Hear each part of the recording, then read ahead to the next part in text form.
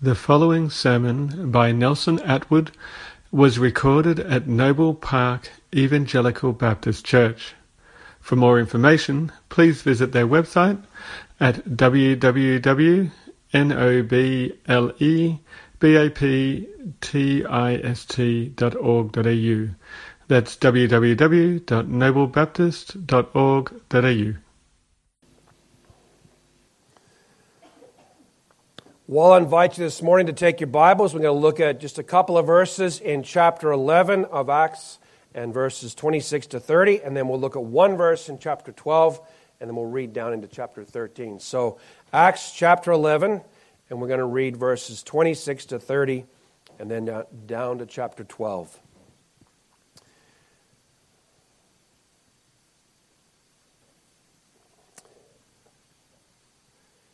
Actually, we'll read from verse 27 of Acts 11. It says, "Now at this time some prophets came down from Jerusalem to Antioch, and one of them named Agabus stood up and began to indicate by the Spirit that there would certainly be a great famine all over the world. And all this took place in the reign of Claudius, and in proportion that any of the disciples had means, each of them determined to send a contribution for the relief of the brethren living in Judea. And this they did, sending it in charge of Barnabas and Saul to the elders." And then in chapter 12 and verse number 25, it says that Barnabas and Saul returned from Jerusalem when they had fulfilled their mission, taking along with them John, who was also called Mark. Now there were at Antioch in the church that was there prophets and teachers, Barnabas and Simeon, who was called Niger, and Lucius of Cyrene, and Manaen, who had been brought up with Herod the Tetrarch, and Saul. While they were ministering to the Lord and fasting, the Holy Spirit said, "Set apart for me Barnabas and Saul for the work to which I have called them." Then when they had fasted and prayed and laid their hands on them, they sent them away. And we trust God will add blessing to the reading of His Word. A brief prayer before we begin. Make the book live to us, O Lord. Show us yourself within your word. Show us ourselves and show us our Savior, and make the book live to us, O Lord. For the sake of Jesus' name and glory, we pray. Amen and amen. God is indeed raising up a new generation of pastors and preachers and teachers and missionaries. We saw that last week in chapter 12. Excuse me. But who are those men and women whom God will use for His work? God does not take volunteers, but God chooses whom He uses. God is always preparing His workers. God saves them and God calls them. God equips them and God separates them, and God commissions them into His work. And with that, God has only just begun. The very work that God calls and separates them and us to is His greatest tool to shape that person more into Christ's image. Brother and sister in Christ, will you be that man, that woman whom God will use to do His work? Here in our text, we see for the first time a church sending missionaries away to another region to work.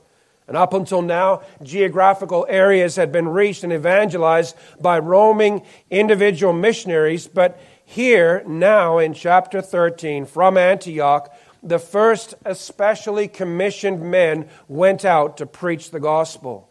It's the first time a church had prayed and fasted and sought God's wisdom to deliberately, purposefully send missionaries out. God's preparation work results in several characteristics that help us to identify who it is that God is raising up to do His work. So the question is, what does our text tell us about the character of men and women whom God uses for His work of ministry? The text does not give us an exhaustive list. There's other things besides these, but there are some very key insights as we look into our text about those whom God uses for His work.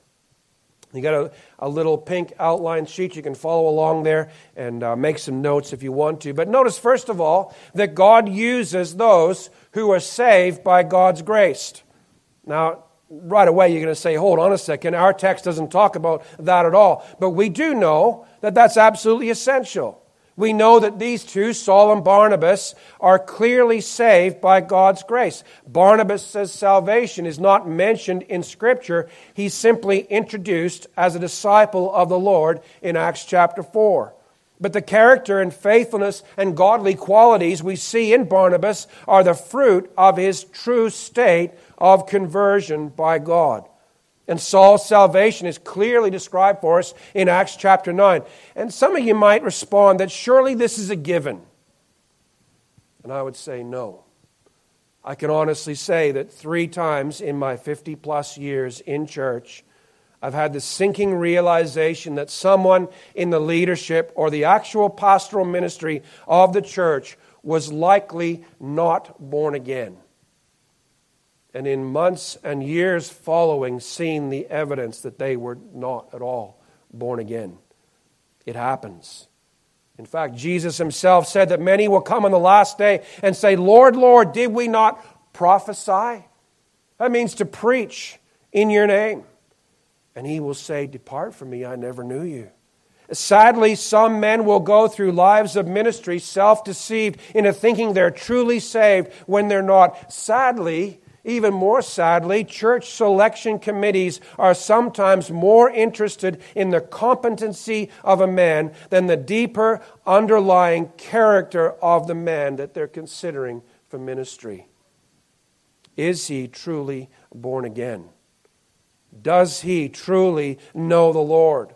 Paul challenged the Corinthians to examine themselves to see whether they, by extension, for us to see whether we are in the faith or not.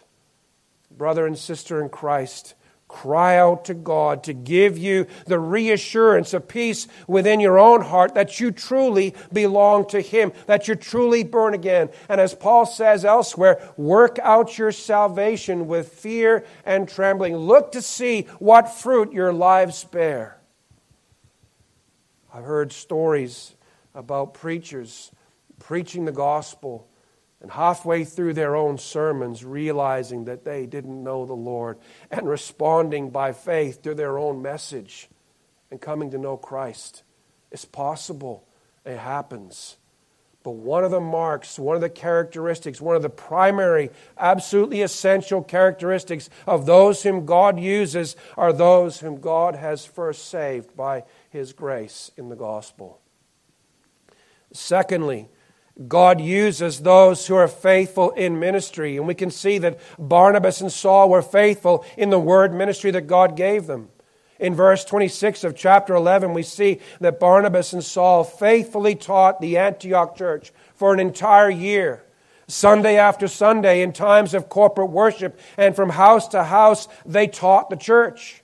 Beyond that, we know it was a pattern of Paul's ministry. He said in Acts chapter 20, in the second part of verse 18 down to verse 21, you yourselves know from the first day that I set foot in Asia how I was with you the whole time, serving the Lord with all humility, with tears, with trials which came upon me through the plots of the Jews, and how I did not shrink from declaring to you anything that was profitable and teaching you publicly and from house to house, solemnly testifying to both Jews and Greeks of repentance toward God and faith in the Lord Jesus Christ. They were faithful in the ministry that God had given them.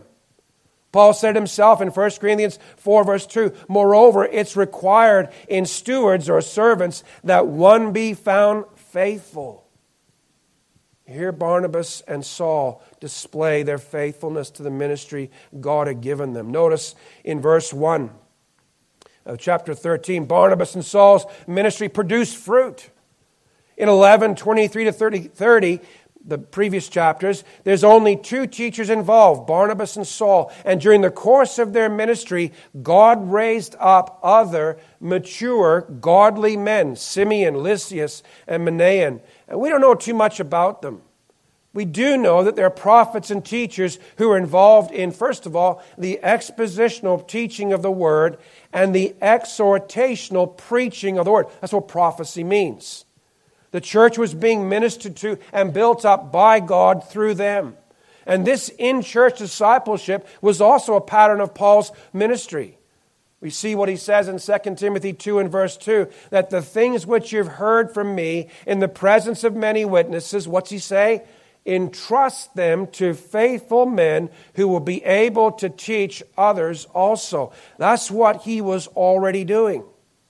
And we remember it's God working through their ministry and God working through our ministry, that God raises up those other gifts. The Bible tells us in Romans 12 verses 6 and 7 that God gives ministry and service gifts to the church according to the grace which he bestows on individuals. In 1 Corinthians 12, the Bible tells us that God appoints prophets and teachers and a host of other gifts for the ministry of the church. God gives and appoints and he raises up those men as is appropriate through the faithful ministry of teachers and preachers and elders and pastors of the church. Barnabas and Saul were faithful in the word ministry that God had already entrusted them to, and that ministry was producing fruit. We notice something else here. Barnabas and Saul were faithful in the practical ministry that God gave them. In verses 28 to 30, we see how they were given the money to be sent to the Jerusalem church for relief of the famine. And we see in verse 25 how they went down to Jerusalem. They discharged their responsibilities. And when they had completed the work that was given to them, they returned. They went back home. They're found faithful and trustworthy with the simple issue of money. Their behavior is an illustration of a very key principle that we can see in Scripture about the men that God raises up to do his work. Jesus himself said in Luke 16 and verses 10 and 11, "He who is faithful in a very little thing is faithful also in much. And he who is unrighteous in a very little thing is unrighteous also in much. Therefore, if you have not been faithful in the use of unrighteous wealth, who will entrust the true riches to you?" Of course, the question comes, brother and sister in Christ, are we being faithful to do what the Lord has already given us to do? Do you and I want to become one whom God uses to do his work? Be faithful. See what God has given you to do and do it. I'll just share one story. And came from Canada, and I've been busy preaching all over the place, traveling here, traveling there. And the last year of my ministry, I preached for every Sunday, sometimes twice. And I got here thinking, this will be great, get to Australia, my homeland, and I'll just start preaching again and carry right on, and it'll be so cool. And I got here, and nothing happened for like months. And I finally went to my pastor, John, and I just said, I don't know what's going on. Did I misunderstand? And he said to me, how long have you been here? I said, 3 months. And he said, well, for goodness sakes, give the Lord a chance. He said, things take time. He said, here's what I think you should do. He said, you should find something in the church that needs doing and do it. Said, okay, that makes sort of sense. So I went to church next Sunday, and I was sitting there, and Dave Wood, some of you remember Dave, he passed away just about a year ago, I think now. And he got up the front and gave an announcement, we're looking for men to set up chairs in the church. And I thought, okay, Lord, that's something that needs doing. You're right. I got muscles. I can lift chairs. And so we had about 320-odd people coming. So I had to set up all these chairs. It takes about 2 hours. So I rocked up and said, yeah, I'll help set up chairs. And got busy. You know, it wasn't more than a couple of months before he knocked on the door and said, hey, I've got to be away next week. Would you mind preaching? The elders have been watching you. And I apologize for using myself as an example, right? But the point is the same. Faithful in little things, and God opens doors to bigger things. Paul and Barnabas were faithful in the little things. They were faithful in the practical things. They were faithful in teaching the church. They got involved in what was right before them. They got busy, and God used them and brought them into ministry. But listen here. Faithfulness in ministry requires both faith and obedience. I keep wanting to say Paul and Barnabas, because that's what most of the Acts says, but the text is actually Saul and Barnabas, so we'll stick with that. Barnabas and Saul were exercising obedience to God's revealed will for them, teaching the church. Barnabas and Saul also exercised faith in God as they preached and taught and ministered and carried the funds to Jerusalem. Every ministry opportunity will require faith and obedience to God. And listen here. Ministry is the safest risk you will ever engage in. It is a risk. It requires us to step out in faith without a certain knowledge of all the end results. Paul faithfully ministered the word in multiple places with multiple persons without knowing the future circumstances. He faithfully ministered in Corinth for 2 years, and just after he left, the Corinthian church turned against him, and he fought a battle to regain their trust, their respect, and their confidence. He writes with lament in 2 Timothy. He had ministered amongst a group of younger believers, young men, only to see a certain Demas turn back, having loved this present world. And you can almost see the tear stain as you read his words. It broke his heart. It's a risky thing. You don't know what's going to happen. You don't know the outcome of your ministry, but it's also absolutely safe. It's the safest risk, because as long as we faithfully, from a heart of love for God and His people, live the truth of God's Word and preach and teach the truth of God's Word, if we water it with much prayer, we can rest in the fact of God's faithfulness to His Word. He, God alone, is responsible for the results. We are responsible to be faithful to the Word of God and what God has given us to do. We will not know until the final day what will be the true result and fruit of our labors. But we have this great promise of Scripture. Isaiah 55, 10, 11, and most of you will know this even as I begin to read it. For as the rain and snow come down from heaven and do not return there without watering the earth and making it bear and sprout and furnishing seed to the sower and bread to the eater, so will my word be which goes forth from my mouth. It will not return to me empty. And think of this, beloved. One day there will be men and women who will stand before God. And He will say, my servant John Smith preached the gospel to you and you rejected it. Depart from me. I don't know you. That's a terrible thing. No, but you are faithful to God's word. And God's word has an effect even if it is to the condemnation of the one who listened but rejected. God's word will not be allowed to return to Him empty or void. Brother and sister, if we desire to serve the Lord, don't look and wait for the great ministry. Look what needs to be done. Get busy doing it. Display to the church and God your faithfulness in the little things, because God uses the faithfulness in the little things of church ministry as the training and proving ground to test His servants for greater things. God uses men and women who are faithful already in the ministry that they see before them. The question for us, brothers and sisters, is will we be faithful to God in the small things? Will we step out in faith and obedience despite the fact that everybody else says, don't do it that way, there's a better way, there's an easier way? Will we step out in faith and obedience and preach the gospel and proclaim the truth when everybody else is saying, that's an old verse, don't worry about it, that's too sticky, put that aside? No, will we be faithful to what God has given us and shown us? Barnabas and Saul were faithful in what God had already given them to do. Notice, thirdly, that God uses those who are active in worship.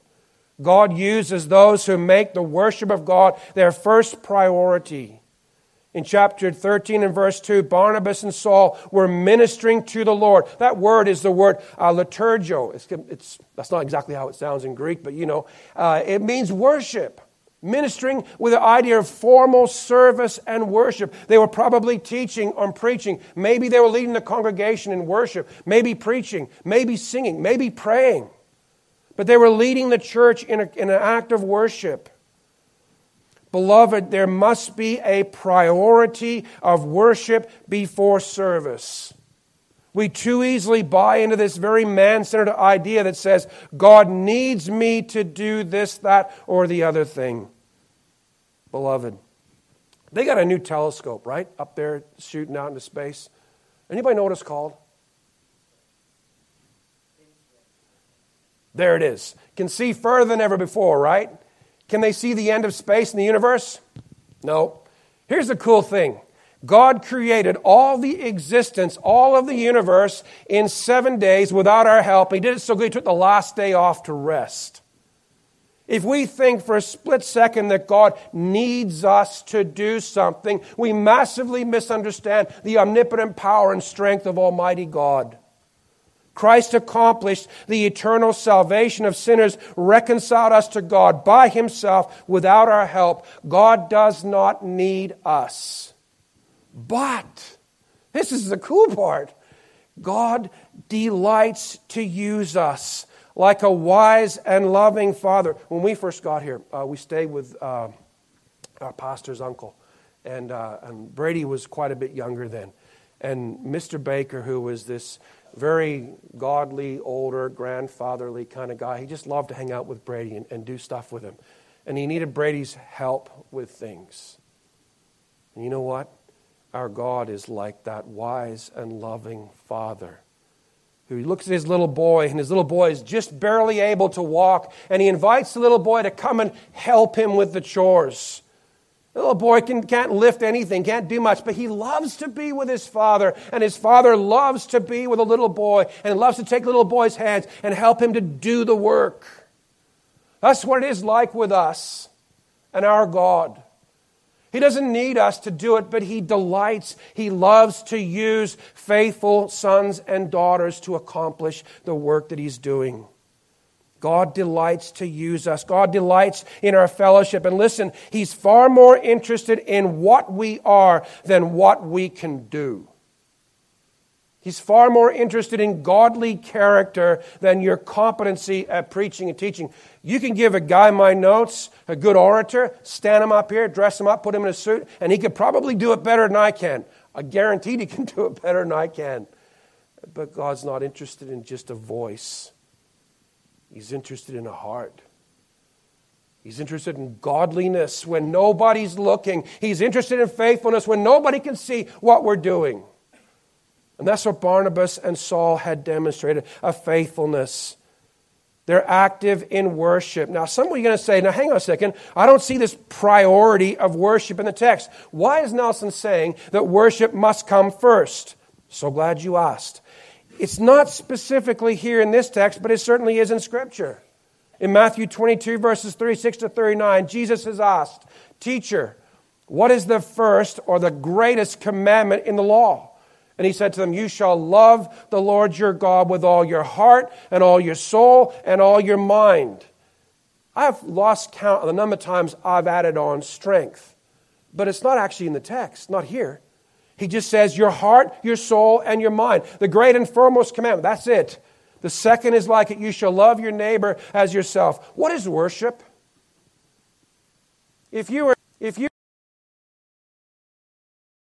Can you worship? Absolutely, 100%. Just as good and just as probably better than the rest of us. Because worship is not about singing. It's not about lifting your hands. It's not about praying. It's about a heart that's in love with God. That's what worship is. To love the Lord our God with all our heart, our soul, and our mind. Moses, at the end of his life, last thing he was going to say to the people of Israel, so he made it extra long. He gathered them all together in the plains there, and he gave them an extended, several hours long exposition of the law of God, and we have it recorded for us. In Deuteronomy 10 and verse 12, he asked and answered a very important question. Now, Israel, what does the Lord your God require of you but to, number one, fear the Lord your God, to walk in all His ways, to love Him, and to serve the Lord your God with all your heart, your soul. Fear the Lord your God. That's number one. The reverent, awe-filled amazement and respect for God. That's worship. Just worship when we stand there and we open our mouths to try and express something of what we see of God. And our heart is so broken and so in love with God that we just can't say anything. And we look up and we're speechless. Like people who walk to the edge of the Grand Canyon and they look over. In that moment, every word, every idea that you could express about the greatness, the beauty of that place just flies away as totally inadequate. And that's what worship is when we stand before God in the fear of God and we just can't say anything. Our hearts are so broken over who God is.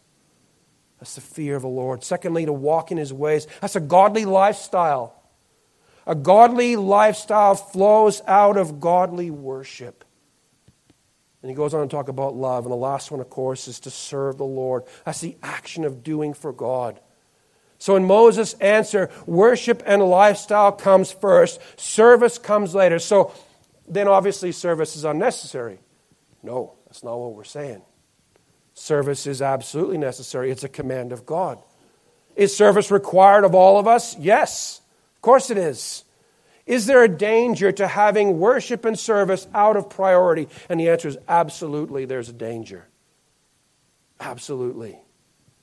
Brothers and sisters, Barnabas and Saul are actively involved in the church's worship of the Lord their God, the Lord our God.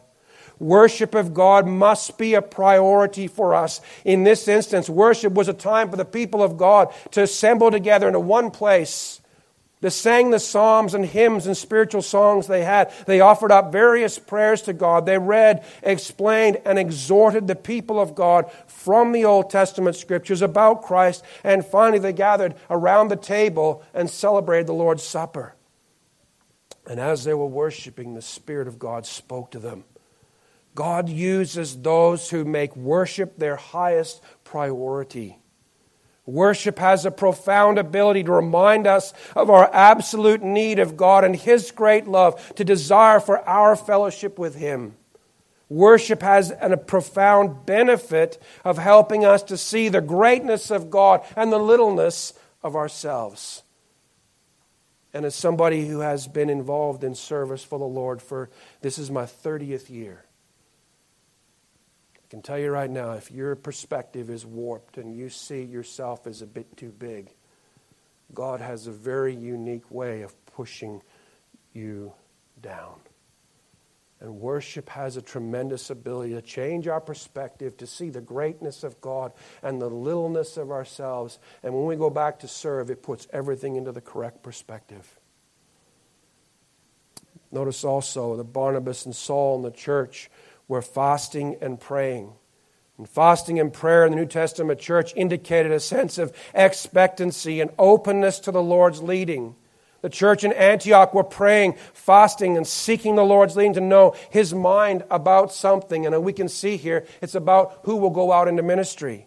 John Piper, in his book on fasting and prayer, described fasting as a means of depriving ourselves of things, whether it's food or drink or sex or whatever it is, to expose to our own hearts our true fleshly desires, and to ask in prayer for the removal of those desires, to put those desires to death, that we might live lives that are more pleasing to God. He further, Piper, describes fasting as a way of saying, Lord, I crave to know your mind, your answer to my prayers. I want your answer, Lord, more than I want that thing that I've fasted from, whatever it might be.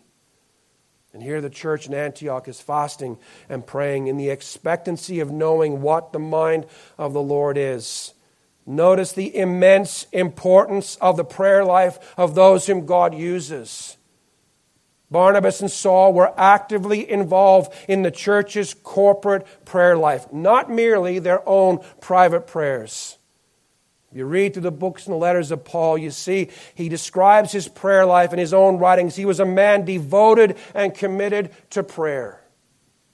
And if I could add a sixth point, I didn't want to scare you by putting 6 in there, but if I could add a sixth point, I'd say this: God uses those who are devoted to prayer. Because it's a devotion to prayer. It's a priority of worship that reminds us again of how great God is and how small we are. Fourthly, God uses those who are separated by His call and command. Notice again in verse 2, the second part of it, the Spirit called the church to separate Barnabas. Did you notice there what he says? While they're ministering to the Lord and fasting, the Spirit said, set apart for me Barnabas and Saul. Who's he talking to? He's speaking to the church. He isn't just speaking to Saul and Barnabas. He's speaking in the context and in concert with the church leadership. He's identifying to the church leadership who are the ones that he has chosen. That's absolutely critical. That's absolutely key.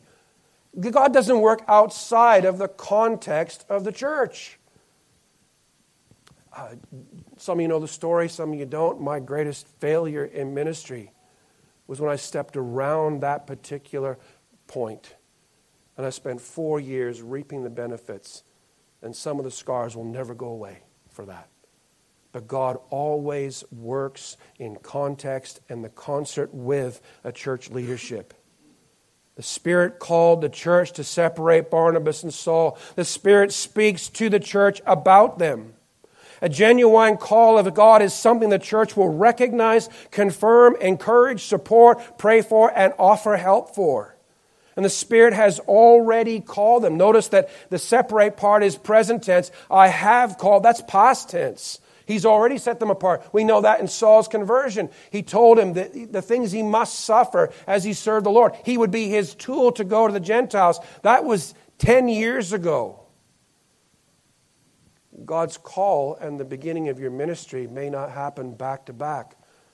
I first, as a young man at 13 years of age, somebody asked me what I want to do with my life. And I said, I want to be a pastor and a preacher. I was 13. I started pastoring when I was 40. I served the Lord in the middle, but that part didn't happen for a long time. The call may come, but the beginning of that ministry may take years to develop and unwind. So how does the Spirit speak? How did that actually happen? The text simply says the Spirit said. And there are similar statements made by Luke within the book of Acts. For example, in Acts 8:29, the Spirit said to Philip, go up and join this chariot. In Acts 10:19, while Peter was reflecting on the vision, the Spirit said to him. Same again in Acts 11, verse 12. The Spirit told Peter. We're not given much elaboration on that. We just simply says he said it. So I would suggest, and I agree with most of the commentators who say, that as they were there worshiping the Lord together, one of those 5 men was leading the church in worship, and there was a strong sense by God's Holy Spirit to identify Barnabas and Saul as those to be separated from the church to God for a new area of work. And as the one spoke, the others had a similar sense of peace and approval from the Lord about the leading and directing of the Holy Spirit in those 2 men's lives. So how do we hear the Spirit's voice in our church now, today? Remember this. I said this a few weeks ago. I'm going to repeat it because it's really important. Acts is not prescriptive. It is descriptive. Meaning what? Acts describes what happens. We don't get our primary teaching about how the church functions and is to function today from the book of Acts. We see illustrations and examples and lots of great lessons in the book of Acts, but it's primarily descriptive, not prescriptive. So how do you and I, if we wish to know something, how do we find out what the Spirit of God would like to tell us? Very simple. You're all holding one in your hands, or you should be. The Bible, right? The Bible is the written Word of God by the Holy Spirit. He inspired it through godly men of old. And before we go looking to hear something new, we better be absolutely sure that we have discovered and mastered everything God has to say within what in my Bible is 1,267 pages. Just in case you're wondering, I haven't gotten there. And I'm willing to bet that none of you have either, right? You don't know what the Bible says. If you and I wish to know something in particular, what do? Pray, number 1. Simply ask God. Number 2, we fast before the Lord as we pray. We put aside things to separate ourselves to God for that time of prayer. We search the Scriptures seeking a clear answer from God. I'd give you something else too. We sit down with the older godly men and women whom we trust, and we ask them to pray with us and give us their prayerful input. God will confirm His answer and His leading through the Scriptures, through the church's leadership. That was essentially the process Heather and I followed when we sought the Lord's leading about returning here to Oz and later about applying for the role as pastor here at Noble Park Baptist Church. I couldn't count the number of times I drove up outside the gate, sat out there, turned my car engine off, and just prayed. This is before you guys even knew that I was thinking about it. Pleaded with God that He would close the door hard and slam it shut if it was not His doing. And after that call came, in those weeks between the text message that Wes sent me on March 19th, 2017, I prayed and prayed and prayed and prayed and prayed and prayed. And you know what else I did? I went out and I asked men I trusted, godly older men. I said, what do you think? This is it. Would you pray with me? Would you give me your advice and input back? And the most incredible moments, every single older godly man I asked, bar none, said, you should do it. And God confirmed His call. God speaks through His Word. God speaks through the prayerful advice of older, godly, mature men and women. I want you to notice a couple of things here that's important. God uses those who are separated by His call and command. We can see three things there. The Spirit separates His servants from other work. He was taking Saul and Barnabas out of Antioch. He'd raised up and built up new teachers, new preachers to carry on the ministry there. And He was saying, you know what? Your time here is done. We're moving you on. Just like we saw last week in Acts chapter 12. God was moving some men into some ministries and out of others and moving them around. God can do that. It's His church. The Spirit separates His servants from other work. The Spirit was already inclining their hearts to the work which He was calling them to. Paul in later years would express a desire at the end of his ministry to still go places and make Christ known in areas and places where the gospel had never been heard. He had a heart and a passion for the gospel. The Spirit separates His servants from other work. The Spirit separates His servants to Himself. Separate to me Barnabas and Saul for the work which I've called them to. They were separated to the Lord. They were guided by Christ's Spirit in His walk and work and with the purpose of glorifying Christ's Father. And if you look at Paul in his later years, in Philippians chapter 3 and verses 10 and 11, he says, that I may know Him and the power of His resurrection. And when you put everything else, strip it all away from Paul, what Paul wanted above everything else was to know Christ.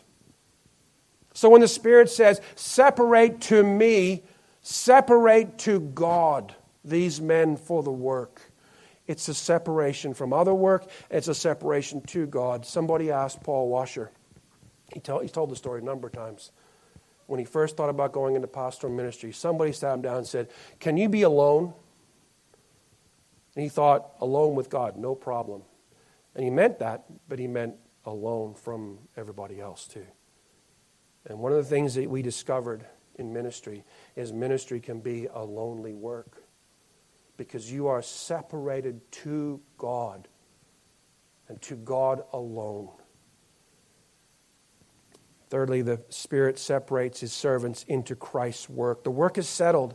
The Spirit already knows. You read through the book of Acts, you see how the Spirit guided Paul and Barnabas in different places they went. The Spirit already knows where and how He will lead them and the cost they will both pay. There's no idleness in the work of the Lord. It is toward the fulfillment of the Great Commission. We are, as servants and ministers, fellow laborers with Christ. We're shouldering His yoke to bear His burden and finish the work in His strength. Brothers and sisters, our time is flying away, but do you want to be one of those whom God uses to do His work? If you're slow to answer, that's a good thing. You say, yeah, I want to serve the Lord. Amen. Count the cost, because there are costs associated with serving the Lord. Brother and sister in Christ, are we being faithful in what God has already given us to do? Are we active in the worship and the prayer life of the church? Are we fasting and praying and seeking to know the Lord's mind about what He would have us to do, to clarify it to us? Are we searching the Scriptures to hear the Spirit's voice? Are we willing to be separated by God's call on our life, separated from all other work, separated to God and willing to be alone with God, separated to work a difficult, tear-stained labor? Because the call on us to follow the Lord is a call to consecrate our lives to serve God in His work. And the last one, they're commissioned with the church's confidence. Notice what it says in verse number 3. It says, then when they had fasted and prayed and laid their hands on them, they sent them away. They already heard the call. Why did they keep praying and fasting? Because there's a new thing to pray about. I think it's kind of cool. They prayed. They fasted. They were seeking the Lord's leading for where to begin, testing to see, to determine the reality of God's call. After you hear that call, just like I sat there outside, after the church had said, yes, we want you to come, I sat out there and prayed.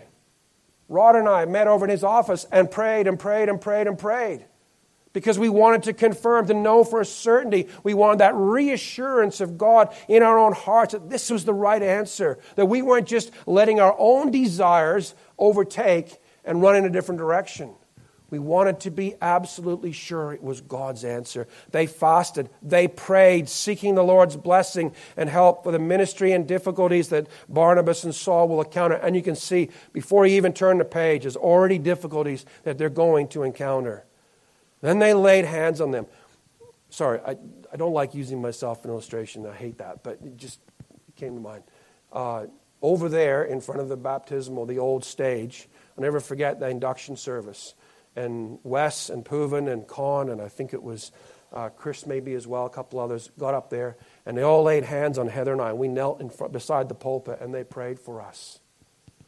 That was a moving time.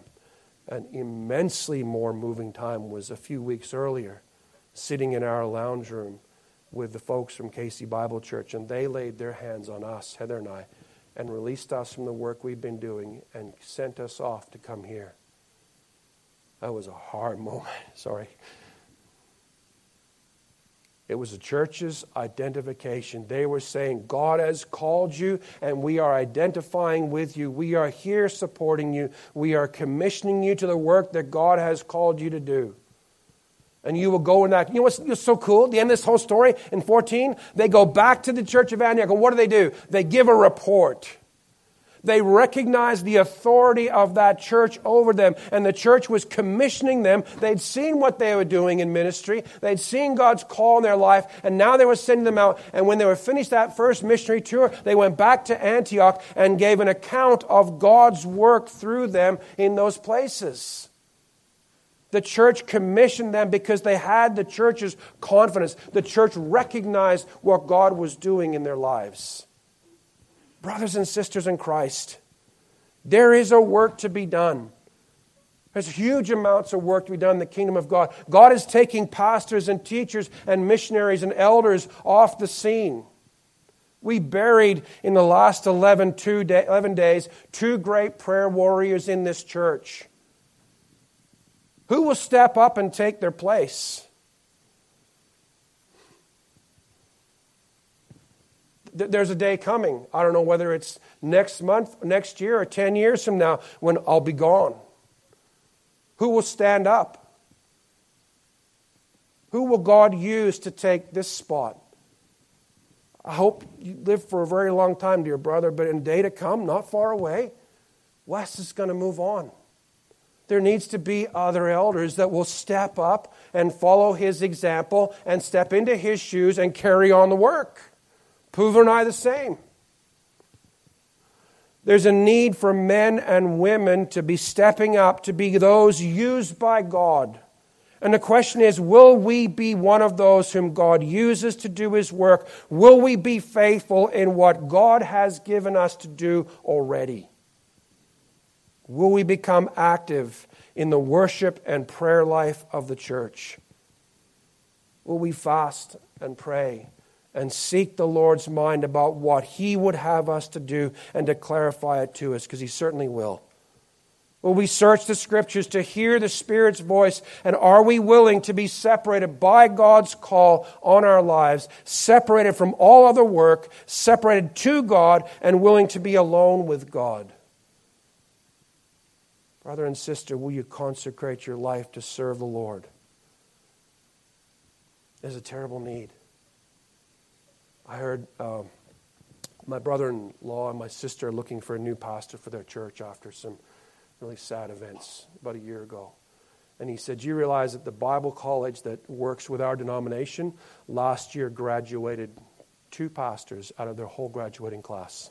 More and more men and women are going through Bible college and school looking to do something other than pastoral ministry." There's a terrible need. There's shortages all over. Churches here in Australia, churches in America, churches all over the world looking for pastors, men who are willing to stand up and preach the gospel and preach and teach the Word of God and shepherd and love people.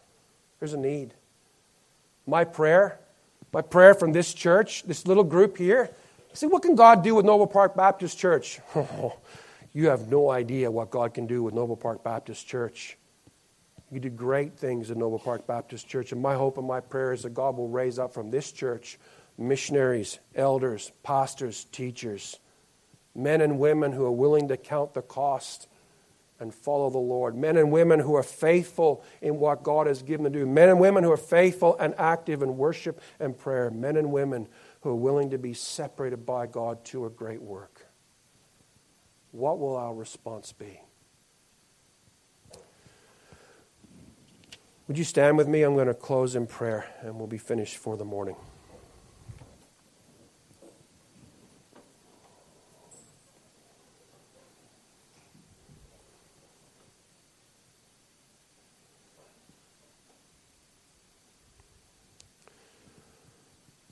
Loving Father in heaven, we just bow this morning in worship before you, for you are God Almighty.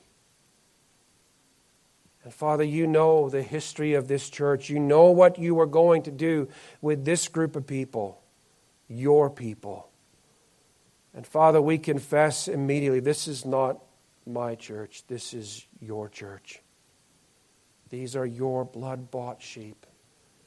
And Father, I have no idea if there is another Spurgeon or another MacArthur or some other great missionary, another William Carey standing here this morning.